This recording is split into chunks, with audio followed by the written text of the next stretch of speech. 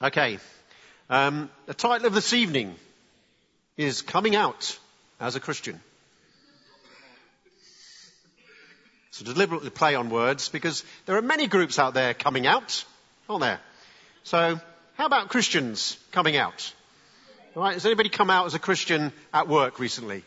You've been hiding it a little bit? Oh no, Sasha? Only just recently.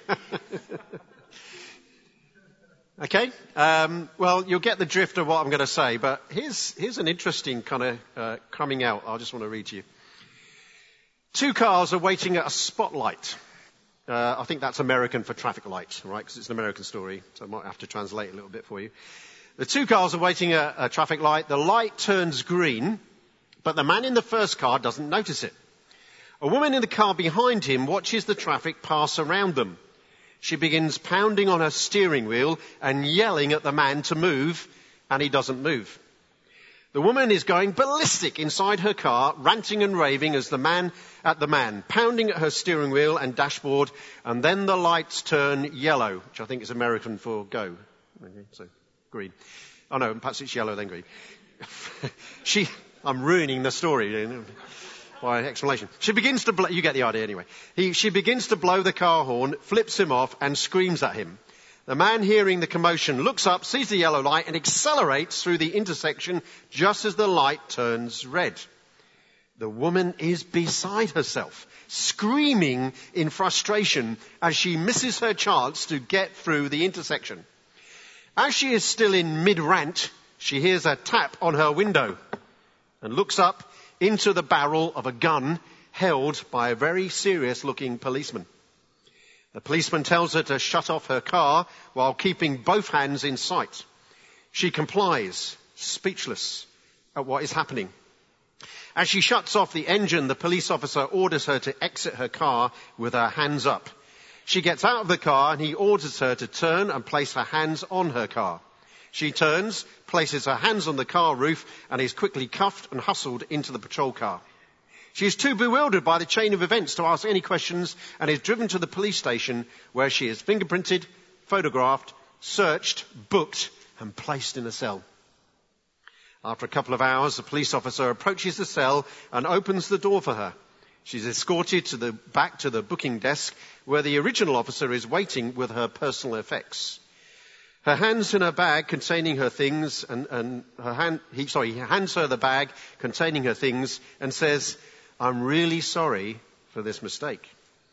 But you see, I pulled up behind your car while you were blowing your horn, flipping that guy off and shouting at the car in front of you. Then I noticed the Choose Life, license plate holder, the What Would Jesus Do? And Follow Me to Sunday School, the bumper stickers, and the chrome-plated Christian fish emblem on the trunk. So I naturally assumed you had stolen the car." If you haven't worked that out yet, see someone at the end. With that in mind then, let's talk about coming out as a Christian.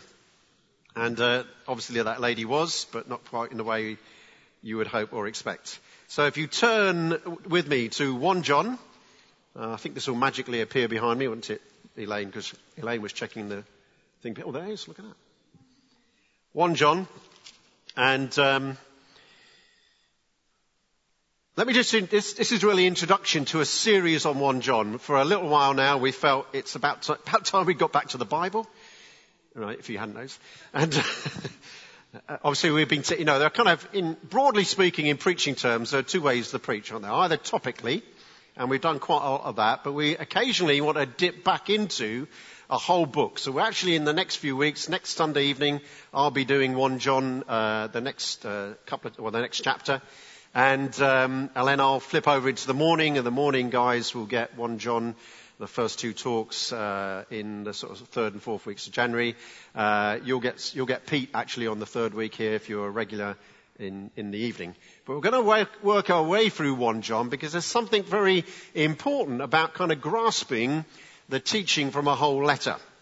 You get the whole picture, you get some of the things which, when you preach topically, you don't often preach on, and often preachers are then, in a sense, kind of forced to tackle subjects that otherwise, they wouldn't look at because they're scared. No, because you need to work through in that what they call an expository way. There are different ways of preaching through books. Some of you may be familiar with people go a verse at a time. So one whole talk might be on one verse. Somebody once preached Romans and took several years, as you imagine, getting through Romans, doing that. If you are familiar with Martin Lloyd-Jones, anybody know that name? Put your hands up if you've heard of mine. Come on. What such deep Bible teaching that you've received. Actually, it was a guy called John Stott, the late John Stott, who kind of took that sort of approach. We would take a whole chunk of a chapter, not necessarily a whole chapter, but a whole chunk of it. I'm actually going to take all of chapter 1 and part of chapter 2 this evening. Are you ready for that? So, yeah, we should finish about midnight, but here we go. So what kind of year are we looking forward to? What kind of year is summer, So it was a funny deal. Did you feel it was a strange deal this Christmas? Mrs. May announced we're not going to have that vote. So you're not going to know what's going to happen about Brexit, although some of you may be thinking, is that vote going to get through? Are we going to crash out of, the EU come March?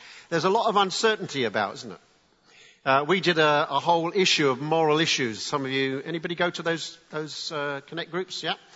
Well done for getting the whole way through, if you got the whole way through.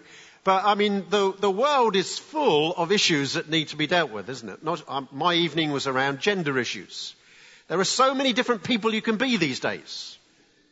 They once, I think it was Google did a survey and they came up with, from their responses, at least 70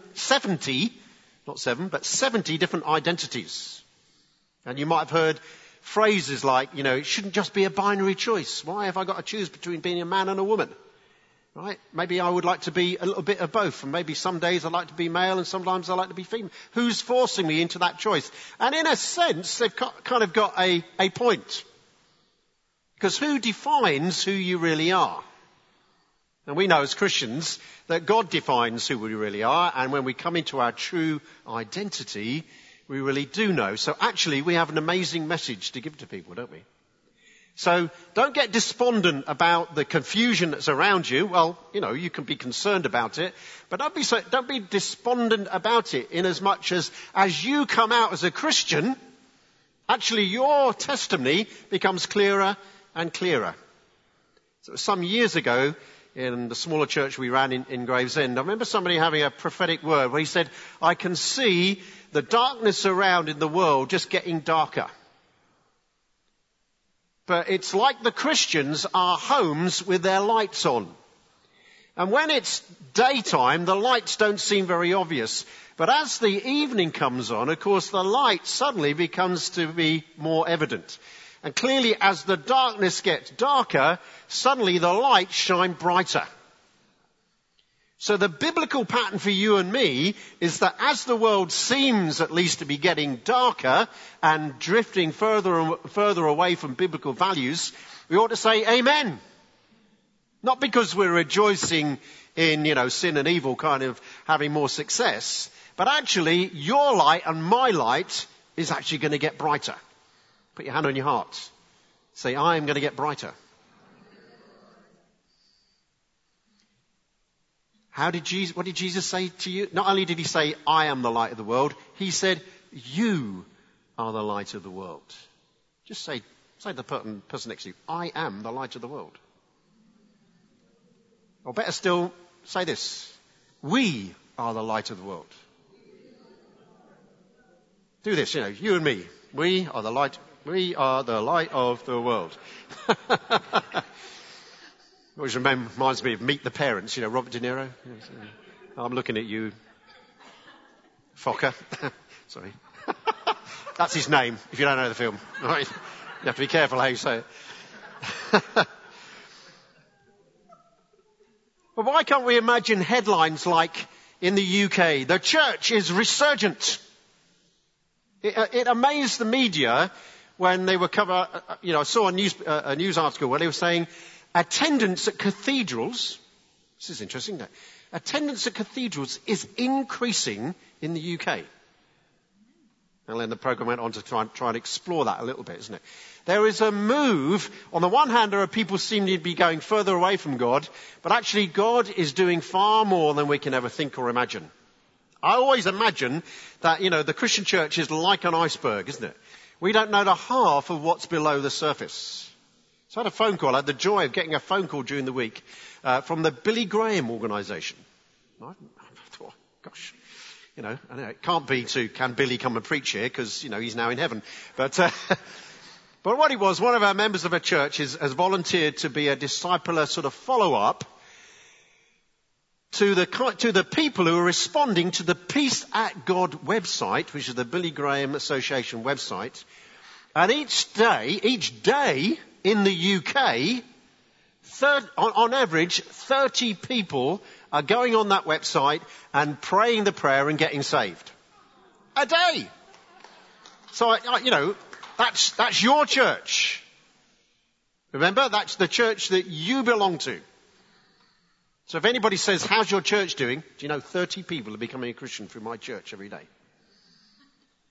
Because what we tend to do as Christians, we tend to think, oh, that's somebody else's success. And what a shame we're not seeing that here. And immediately we kind of, the good news becomes a discouragement. Isn't it? What we need to recognise is that we've probably had years of discouragement, of lack of breakthrough. And what has that produced in our life is, I'd love that. If only it was happening here. Rather than saying, it is happening here. It's what we've encouraged people to believe about healing, isn't it? That we don't we long to see people being healed through, our prayers and our ministry. But when that's not happening, we should be rejoicing because in our church, my church, your church, cancers get healed, all sorts of things happen, all sorts of things get healed. That's your success.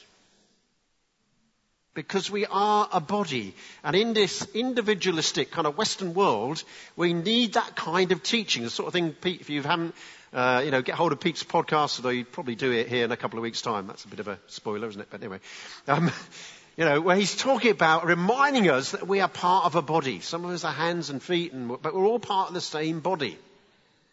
So we share in that success. So when you're at work or with your friends and you want to talk about healing, you don't have to just think about what you've done, but actually what your church is doing, because you are part of that body of Christ. And that's just local, let alone what God is doing beyond. But 30 people a day getting saved. How can we get to a place where, we really see the church being resurgent? Well, God's plan A is you and me, and he doesn't have a plan B. That's exciting, isn't it? God's not going anywhere. You've already passed the interview and you're in. Right? You qualified as soon as you got born again. You don't have to do anything in particular. You just have to believe, in Jesus. You're in. Are you in? Raise your hands if you're in. Come on. Some of you are double in. It's like, hallelujah. Okay. Coming out as a Christian. Let's look at, the first part of John. We're going to read a section, talk about it, do a bit of an activation. Right? Just so that I don't lose you. But here's 1 John. That which was from the beginning, which we have heard, which we have seen with our eyes, which we have looked at and our hands have touched, this we proclaim concerning the word of life. The life appeared. We have seen it and testified to it, and we proclaim to you the eternal life which was with the Father and has appeared to us. We proclaim to you what we have seen and heard, so that you also may have fellowship with us, and our fellowship is with the Father and with his Son, Jesus Christ. We write this to make our joy complete. I've got 4 invitations, well in fact 5, but 4 main ones. 4 invitations, and I felt during the worship actually God was showing me that these invitations were like an open door to you. And when I get in a few minutes, I'm going to introduce you to the first open door, which I'm going to invite you to open. Most likely, it's the Apostle John that wrote 1 John. There is some dispute in some circles around that, but certainly in evangelical circles, it's not much a debate. And it's interesting that those verses look very similar to the opening of John's Gospel. In the beginning was the Word, and so on. And so John starts his epistle by talking about, obviously, Jesus and the life he has given. In fact, the word life, it comes at least 3 times, in fact, really 5 times, because when he talks about fellowship in verse 3, you also may have fellowship with us, and our fellowship is with the Father and the Son. Really, the word fellowship is, it means shared life. So the whole emphasis of these few verses is simply this, that we have met, the life, and we've received the life. The word of life is Jesus. He's come into our lives, and we are now alive in him. It's interesting that he ends this passage with, and we write this to make our joy complete. How do you know you've got life? Well, one of the witnesses to that in your life is that joy returns, doesn't it? You come into joy. Now we know in the Christian walk you can sometimes lose that joy. It was delightful. Was it Emma who brought that word earlier? Where's Emma? She's here, so that was you at the back, right? You could just see the joy of the Lord over you. Okay, now you can close your eyes. So the context of John is that there are some teachers and false teachers, some of whom are maybe even still in the church, but some of them have actually left, and they've been confusing the Christians. So John, with false teaching. So John, right from the beginning, saying, look, we saw Jesus, and he imparted life to us. And so one of the things that's going to help you to be certain about your walk with Jesus is that you have sensed that life inside you. So the door that God wants to open right now, just imagine it. Just imagine you're stepping, you're in front of that door again, whether you've received life or whether you want to receive more of it. Just open that door. In your mind's eye, in your imagination, open that door. Say, God, and just go through the door and enter into the life. Because through that door, there is more of the shared life with the Father and the Son. See, the Father and Son have dwelled together in life, in relationship with one another for all eternity.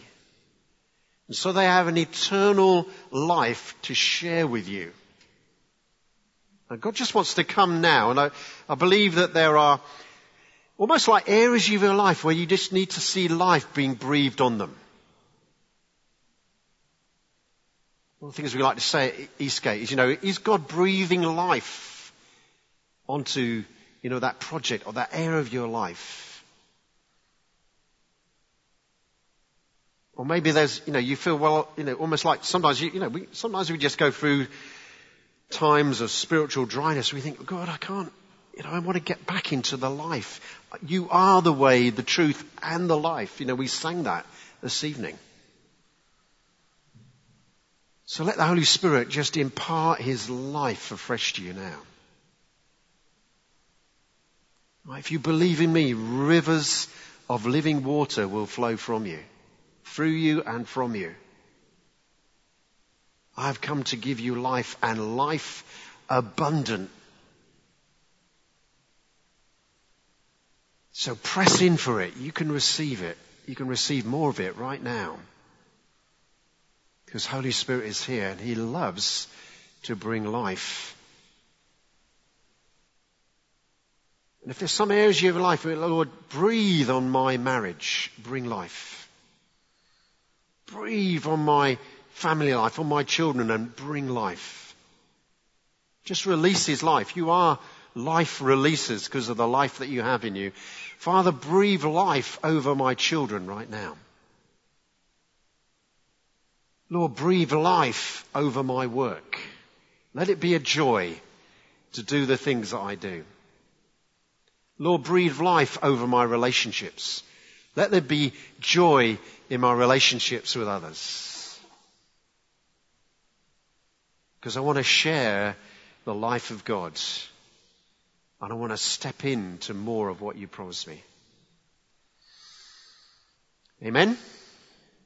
Right, hold on to that one. That was the first door. Let's read the next passage, shall we? This is the message we have heard from him and declared to you, this is verse 5, declared to you, God is light and in him there is no darkness at all. If we claim to have fellowship with him, yet walk in the darkness, we lie and do not live by the truth. But if we walk in the light as he is in the light, we have fellowship with one another, and the blood of Jesus his Son purifies us from all sin. If we claim to be without sin, we deceive ourselves and the truth is not in us. If we confess our sins, he is faithful and just and will forgive us our sins and purify us from all unrighteousness. If we claim we have not sinned, we make him out to be a liar and his word has no place in our lives. My dear children, I write this to you so that you will not sin. But if anyone does sin, we have one who speaks to the Father in our defense, Jesus Christ, the righteous one. He is the atoning sacrifice for all our sins, and not only for ours, but also for the sins of the whole world. So what's this second door then? Well, the second invitation really into that door, we said, come into life. Now, come out of sin. Now, what's John saying here? You know, we love to preach here that we're not sinners. Right? Anybody a sinner tonight? Good. What? Oh, yeah. Want to see if you are. Okay. In which case, we'll deal with that in a moment. But actually, we're not so much sinners as saints, aren't we? Why? Because when you become a Christian, you are made holy. Holy, acceptable to God, holy and blameless before him. So all your previous sin has been dealt with. It has been totally forgiven. The blood of Jesus Christ cleanses you from all sin. And not only are you cleansed and forgiven, but he puts his righteousness inside you. You are in Christ Jesus and Christ Jesus is in you. Is there any sin in Christ? No. Right? If you think Jesus was a sinner, then you've had it. There's no salvation for you because only a sinless man can die for sin. Only a perfect lamb was made as a sacrifice in the Old Testament, and Jesus is the perfect Lamb of God who has died in our place. Only Jesus can deal with your sin. Only the death of Jesus can deal with your sin. And when you repented and put your faith in that reality, so you were forgiven. There was an act of transfer. Your sin was laid on Jesus so that you could be forgiven and come back into relationship with the Father. That's the amazing gospel. That's the amazing good news of Jesus Christ, that you are now reconciled. There is peace. Before you were lost and now you've been found. Before you were dead, now you're alive. Before you were blind, now you see. That's the glorious truth, isn't it? But you are now made righteous in his sight. If you were to die tonight and stand before a holy God, you would be received into heaven with open arms. What if you just sinned a few seconds before that happened? Is that the end? Are you going to hell? You know, after all that hard effort of your Christian life, have you blown it? No, you haven't. Why? Because the work that's been done in you is a finished work. And nothing can unravel it. Yeah, but what if I sin after that? Well, what do you do if you sin after that? You do exactly what you did when you first became a Christian. You simply repent, confess that sin and ask God to forgive you. And the same death of Jesus on the cross, and the same forgiveness that you received then is still powerful for you now. So in one sense, you see, John has to write to them. Why is he writing to them to them about this at all? Well, because of the false teaching that the false teachers have taught. That's why they're false teachers or false prophets.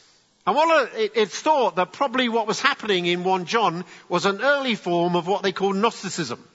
And Gnosticism was kind of, at its heart, was the idea that what you needed was some secret knowledge. Nobody was quite sure what that secret knowledge was. And like most mystery ideas, you know, nobody really lets you, it's like conspiracy theories now. You know, nobody really knows the answer. That's what's so intriguing about it. And some of the Some of the Christians in the churches that John's writing to had been sucked into that false idea. And so much so that they thought, well, I just need the secret knowledge. It doesn't really matter if I sin. Oh, I've got the secret knowledge. Have you got it, brother? You haven't got it. Oh, what a shame. It's kind of, then it becomes a kind of religion of condemnation and guilt, isn't it? You haven't got the secret knowledge. Oh, okay, never mind. I'm going to the next level of celestial bliss and not quite sure where you're going because you haven't got the secret knowledge. Actually, there's no secret in the mystery of the gospel. Have you noticed that? It's plain and obvious. It's so plain. God made it so plain. He hung his son on a cross so that everybody could see him. It was an historical fact. And 3 days later, raised the same son who was witnessed not only by his disciples, but 500 other people on different occasions in different places. So they weren't hallucinations and they weren't being made up by the disciples. And if it had been made up by disciples, it would have been easy to produce the body and disprove it. No, it's an actual physical fact. An historical fact. And it's been proclaimed ever since. It's no mystery about it. I mean, in one sense, it's, you can't get to the bottom of it and the depth of meaning, so it's mysterious in that. But the plain truth is Jesus died so you could be forgiven. So what John is saying here is, look, don't go down the way of that sort of secret knowledge nonsense. Just believe the plain and obvious. Jesus has died for you. Jesus has risen again from the dead for you. That is the good news. He's alive today and you can know him and you can receive his forgiveness. You can receive his righteousness.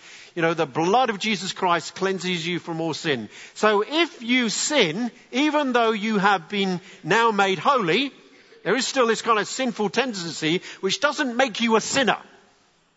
You are not a sinner. Let me suggest that to you very strongly. You are a saint.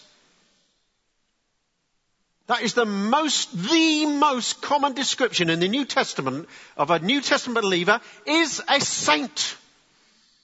And we have been robbed of that sense of identity by the idea that somehow sainthood is something that you attain, something that you work up to, something that you have to perform at least 2 miracles in the Catholic Church for. As I like to say to people, you probably exceeded that already anyway. Who's done at least 2 miracles in the name of Jesus? Come on. Well, that's at least, so on that, now I'm not suggesting that is a basis for your sainthood, by the way, just in case you were wondering. But even if it was, you've qualified. But actually it's not. You qualified by doing absolutely nothing. What? Well, I repent. Yeah, you repented and you put your faith in something that is entirely done by somebody else. Jesus. That's the genius of the gospel, isn't it? So it doesn't matter where you are in the world and whoever you are talking to. This is why, some people think Christianity is exclusive. Well, in one sense it is. Jesus is the only way to God. He is the way, the truth and the life. No one comes to the Father but by him. But at the same time as being exclusive, it's wholly inclusive. Because everybody can access it. Whether they're good or bad in the world's eyes, whether they've been led a saintly kind of life, well, saintly in inverted commas, life, a bad life, a good life, everybody. This is what's so offensive when people say, well, you mean murderers can become Christians and go to heaven? Yes! There's a murderer who wrote half the New Testament. Paul didn't literally throw the stones at Stephen, but he stood there and witnessed it and approved of it. That's pretty close, isn't it? And then he writes half of the New Testament. At least a lot of the letters. So if you put all the Gospels together, it's less than half. But anyway, that's neither here nor there. Okay? And if Paul can get saved, then anybody can. And people far worse than Paul. Do you know, even good people get saved. That was my problem. I thought I was good. I'm not a sinner. I help old ladies. I don't know why we used to say that. Did you used to say it? I'm a good person. I help old ladies across. I'd never helped an old lady across the road, actually. But But it was kind of an illustration at that stage. I'm a good person. And actually God had to convict me. How do you compare with Jesus, David? That's a bit different, isn't it? And God held up Jesus as a mirror to my life. And that's when I realized I was a sinner and I need to be saved. So here's a door. Here's an invitation. Really, that John is saying, take sin seriously, but only for a moment. Sin will bother you because you live in a sinful world. And that's okay as a Christian. It's okay to be bothered by the sin and the evil around you, and to let God draw out his compassion in you. But when you sin in your own personal life, be bothered about it, but only for a few seconds. Why? Because forgiveness is completely available for you. There is absolutely no reason why you, whatever you do that's wrong, cannot simply immediately, say with me immediately ask God to forgive you, and he does. See, the good news isn't just good news when you get saved, it's good news for the rest of your life. That'd be a strange deal, wouldn't it? I get forgiven all my past sin, but God's going to keep an eye on me as I go along, and and it's entirely possible I could trip up, and boy, I'm going to be in deep water when that happens. And that's probably going to happen quite a lot. So, I'm going to live in fear and condemnation for the rest of my life, but maybe eventually I'll scrape into heaven. I came to give you life, and life abundantly, but you'll have to deal with guilt and condemnation and blah, blah, blah. That's not how he intended it. What's the genius? What's almost like the mechanism, or that's the wrong word for it. The relationship that you have with Jesus is you get immediate forgiveness. So you're living in this abundant life. And there is therefore no condemnation for those who are in Christ Jesus. You've been set free from the law of sin and death, and you're now released into the spirit of life and grace and love. No wonder you can come out as a Christian. Come on. Go out and tell everybody right now. That's what Mark wanted to do earlier, actually, when we were doing the... But he's an evangelist. No, I didn't say that. Well, he is an evangelist, but it doesn't mean that we shouldn't do the same. In fact, his job is to make us like that, isn't it, Mark? Okay. So seriously, if you have not put your faith, and I know many of you will have done this, if you've not put your faith in Jesus, and look at his love for you and his forgiveness for you, and open up your hearts and receive him. Do that at some point, even while I'm talking now. Respond in your heart to Jesus. Come into life, come out of sin, and come into his love. Got time for one more story. I like this one. This is somebody coming into love. Wrong book. Where's the other one? Oh, there it is. A child psychologist moved into a new neighbourhood. He had a particularly irritating habit of correcting parents in the estate for their bad parenting. Anybody got a neighbour like that? Your kids, If he saw something he didn't like, he would come out of his house and say to the parent, "That's not the way. Love's the way. Love's the way."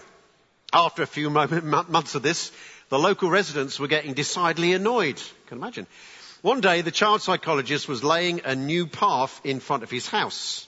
A teenager came careering down the street on his BMX bike, but lost control and went ploughing through the wet cement. The child psychologist, in a fit of rage, cuffed the boy on the ear. His mother, watching from her window, jumped for joy. She dashed out of her house, looked the psychologist in the eye and said, "That's not the way. Love's the way. Love's the way." To which the child psychologist replied, "Ah, yes, but I was talking about love in the abstract, not in the concrete."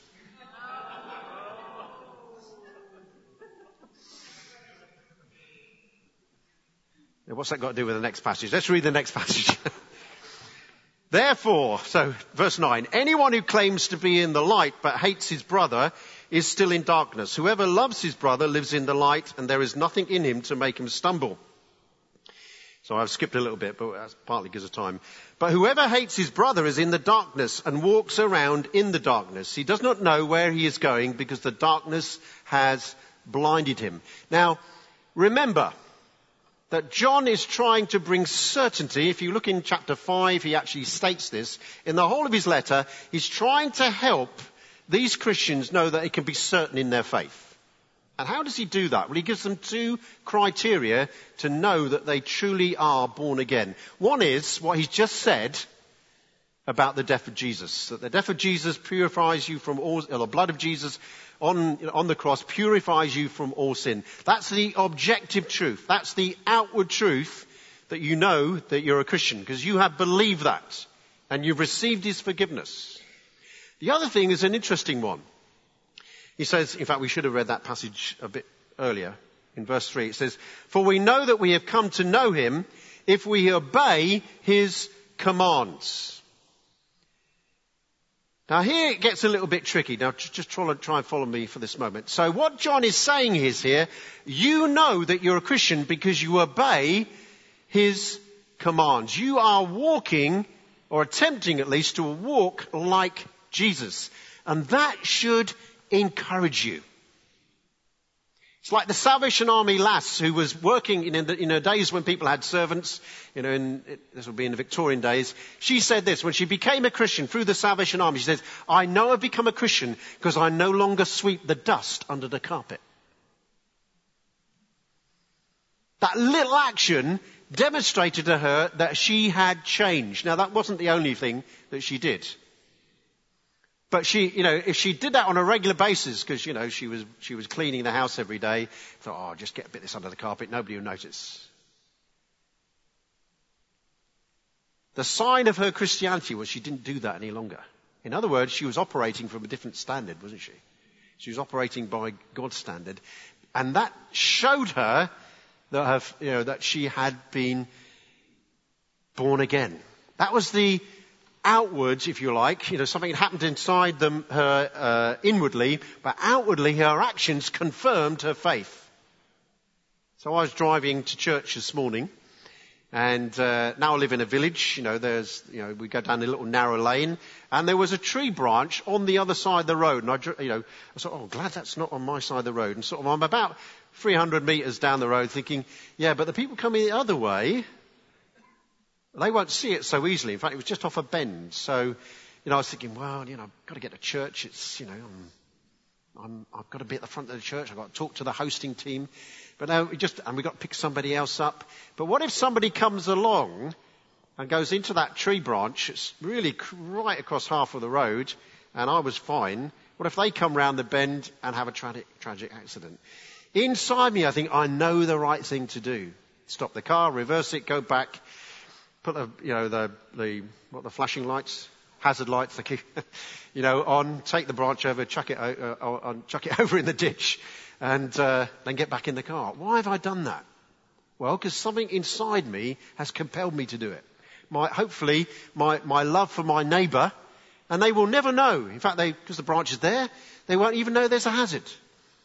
But as I was driving down the road here, I would have known.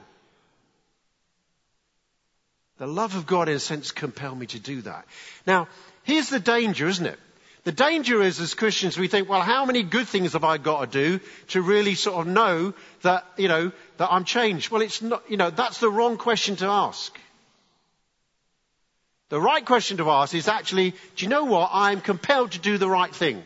Even if I don't always do the right thing, I am compelled. Why? Because something has changed inside me. I have a new nature. It's not perfect in terms of my behavior yet. It's perfect in terms of, my relationship with God. And there will always be mistakes I make. But of course, when I make a mistake or I commit a sin, what can I do? I can be forgiven for it. I'm totally cleansed. That's a great way to then move on to the action and do it right the next time, isn't it?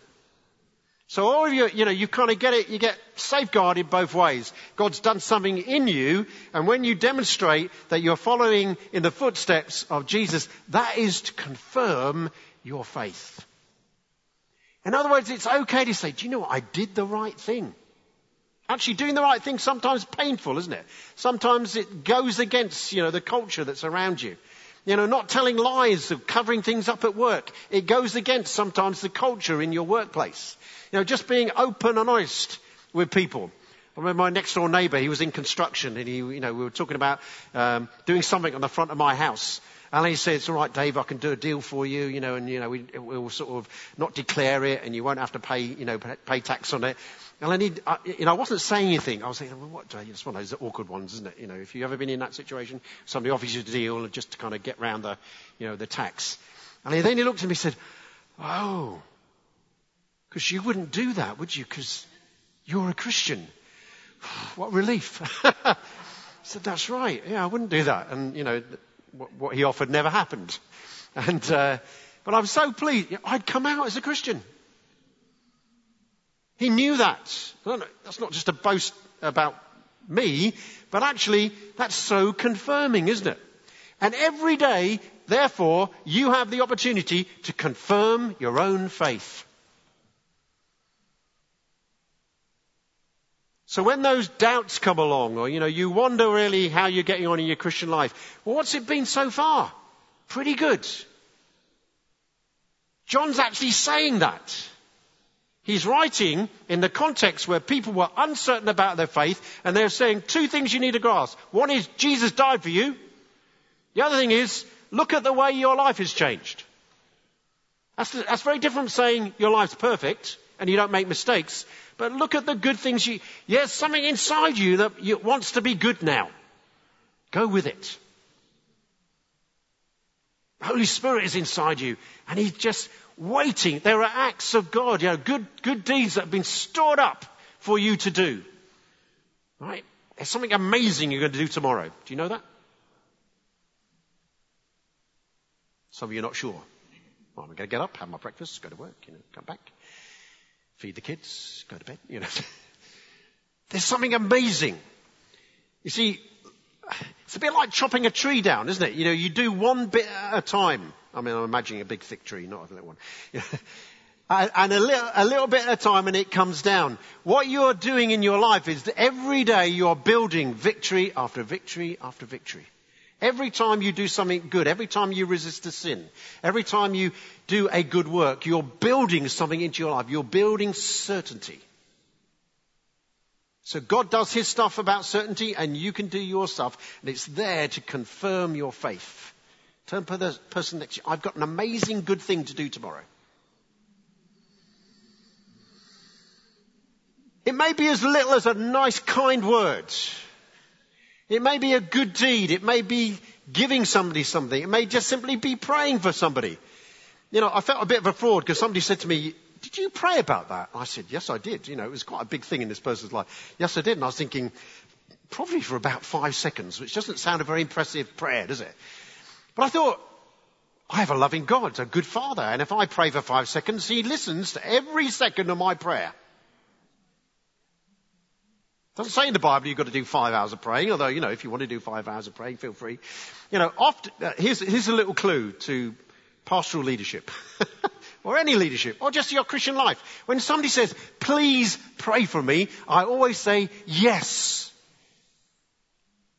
I'm not promising that I'll be on my knees for 2 hours, and unless God leads me to do that. But I know that in an instant I can pray to God.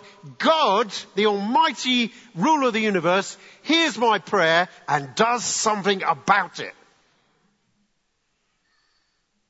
Amen? And you have the same God. So whenever, don't be mealy-mouthed about it. Think, well, we'll have time to pray. Pray straight away. God is listening. You have His ear every day. You have His ear all the time. Why? Because you're a precious son of God. You are seated with Him in heavenly places. He's waiting for your next thought. Goodness me, does He really? How does He cope with that? I have no idea, but then He's God. Let's quickly do the last thing. So, that's there to confirm your faith. What's the last one? Coming to empowerment. If you go back, and I do suggest that you study this passage and read it through and get more than I've been able to convey this evening. But there's this rather strange bit in the middle of chapter 2 where he says, I write to you, to verse 12, I write to you, dear children, because your sins have been forgiven on account of his name. I write to you, fathers, because you have known him from the beginning. I write to you, young men, because you have overcome the evil one. Now notice this, it's not difficult to miss. He repeats, almost to word for word, the same things. I write to you, dear children, because you have known the Father. I write to you, fathers, because you have known him from the beginning. I write to you, young men, because you are strong and the word of God lives in you and you have overcome the evil one. When Scripture repeats something, we need to take notice, don't we? And here is John. John, you know, he's a bit of an uneven writer, actually. He's suddenly kind of gone into this. And he hasn't really told you about it, but it does kind of link with all the other things we said. Because here's John saying, you know, here's an invitation, your fourth invitation this evening, this open door to encourage one another. Come into empowerment. I try to summarize, you know, what he said there by simply saying this. What are the kind of things that we can say based on what John was saying to the people in the churches? You can say, you have been forgiven. You know the eternal God. You have overcome the evil one and you are strong. The word of life lives in you. Okay. You ready to do this? Turn to the person next to you. Say, you have been forgiven. And you know the eternal God. And you have overcome the evil one. You are strong. The word of life lives in you.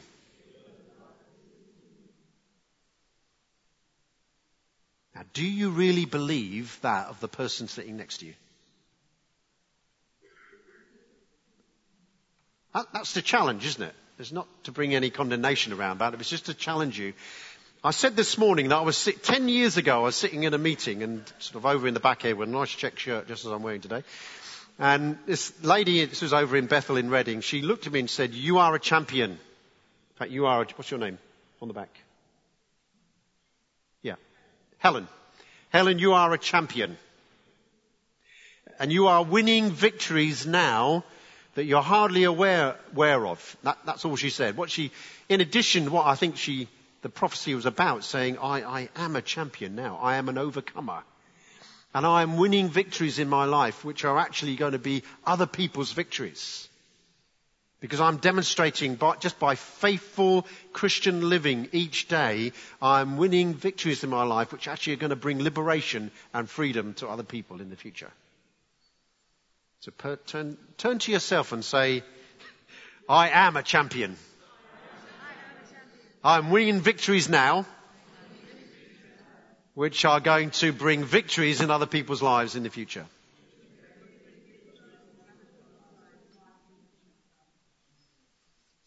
That's your fourth sort of invitation, the fourth door that we've opened. So if you are to successfully come out as a Christian, then invite God's life into you each day. I was praying the other day. I prayed all sorts of things. And I felt God say, you've left something out, David. I said, what's that, Lord? Oh yeah, Holy Spirit, I need you. I can't do any of this that I've just prayed about unless you come and work for my life. Right? You've invited life to come. Come out of sin and just let God deal with it on a daily basis if it's a daily thing. Sometimes sometimes I get to the end of the day and I haven't sinned. Come on. Is that possible? Well, it seems to be. I do ask God. I say, God, search me and know me. And if there's anything that's in me that's like, I'm not saying that's a standard you need to attain to. But actually, I work on the basis of if the Holy Spirit doesn't reveal anything, then I haven't got anything to worry about. Because the Holy Spirit will reveal all I need to know. Because He will lead me into all truth. And if that truth is that I need to repent of something in my life, then He'll show me. Doesn't mean I don't make mistakes. If you know me, you know some of my mistakes. So come into life, come out of sin, come into love, walk in obedience to Him, and come into empowerment. We need each other, and we need to encourage one another, don't we? Amen? Let's pray. Father, thank you for 2019. Father, we are looking forward to this year with encouragement and with fresh enthusiasm because, Father, we know that you are doing something wonderful in our nation and in our church. You are healing the sick, raising the dead. You are bringing people into new life. And so, Father, whatever opportunities you give us to live for you, to come out truly with our faith, both in what we do and who we are and what we say. And Father, fill us now with your Holy Spirit so we will be empowered to do all for your glory. Amen? Amen. Bless you.